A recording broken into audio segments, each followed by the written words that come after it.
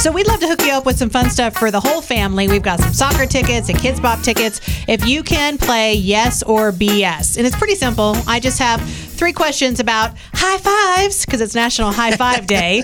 And like I said, just 2 out of 3. So I'm making it as easy as I can, guys. All right, if you want to play, call right now, 816-476-7093. Honestly, the hardest part of this game is to just say yes or BS. Don't say the actual bull beep like our very own Tara is famous for. You know, Teresa, I'm going to be honest with you. That doesn't sound like me. It doesn't? Okay. I think it kind of does. I think it's my favorite memory of you, actually, if I'm being honest. All right, let's go to the phones. Good morning, Mix. Who's this?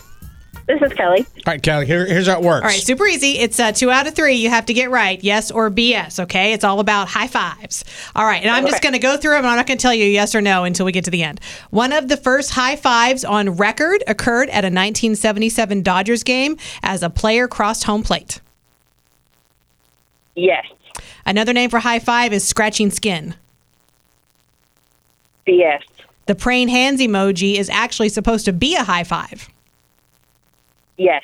You got them all correct. It's Dusty Baker who crossed home plate. That's one of the first high fives on record. It's called slapping skin, not scratching skin. And yes, we just recently figured out that those praying hands are supposed to just be high fives. So Yes. you win. Good job. Way to go. I mean, be honest. Were there some random guesses going on there?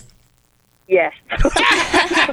Well, just for those random guesses, you get a pair of tickets to see Kids Bop July 29th at Starlight. Presale tickets available today using the password Rhodey. And you also get a family 4-pack of tickets to watch the KC Current take on the Chicago Red Stars April 24th. Awesome. Yeah, enjoy your day. Big plans today? I have to go to work. Where do you work? I work at Sutherland's.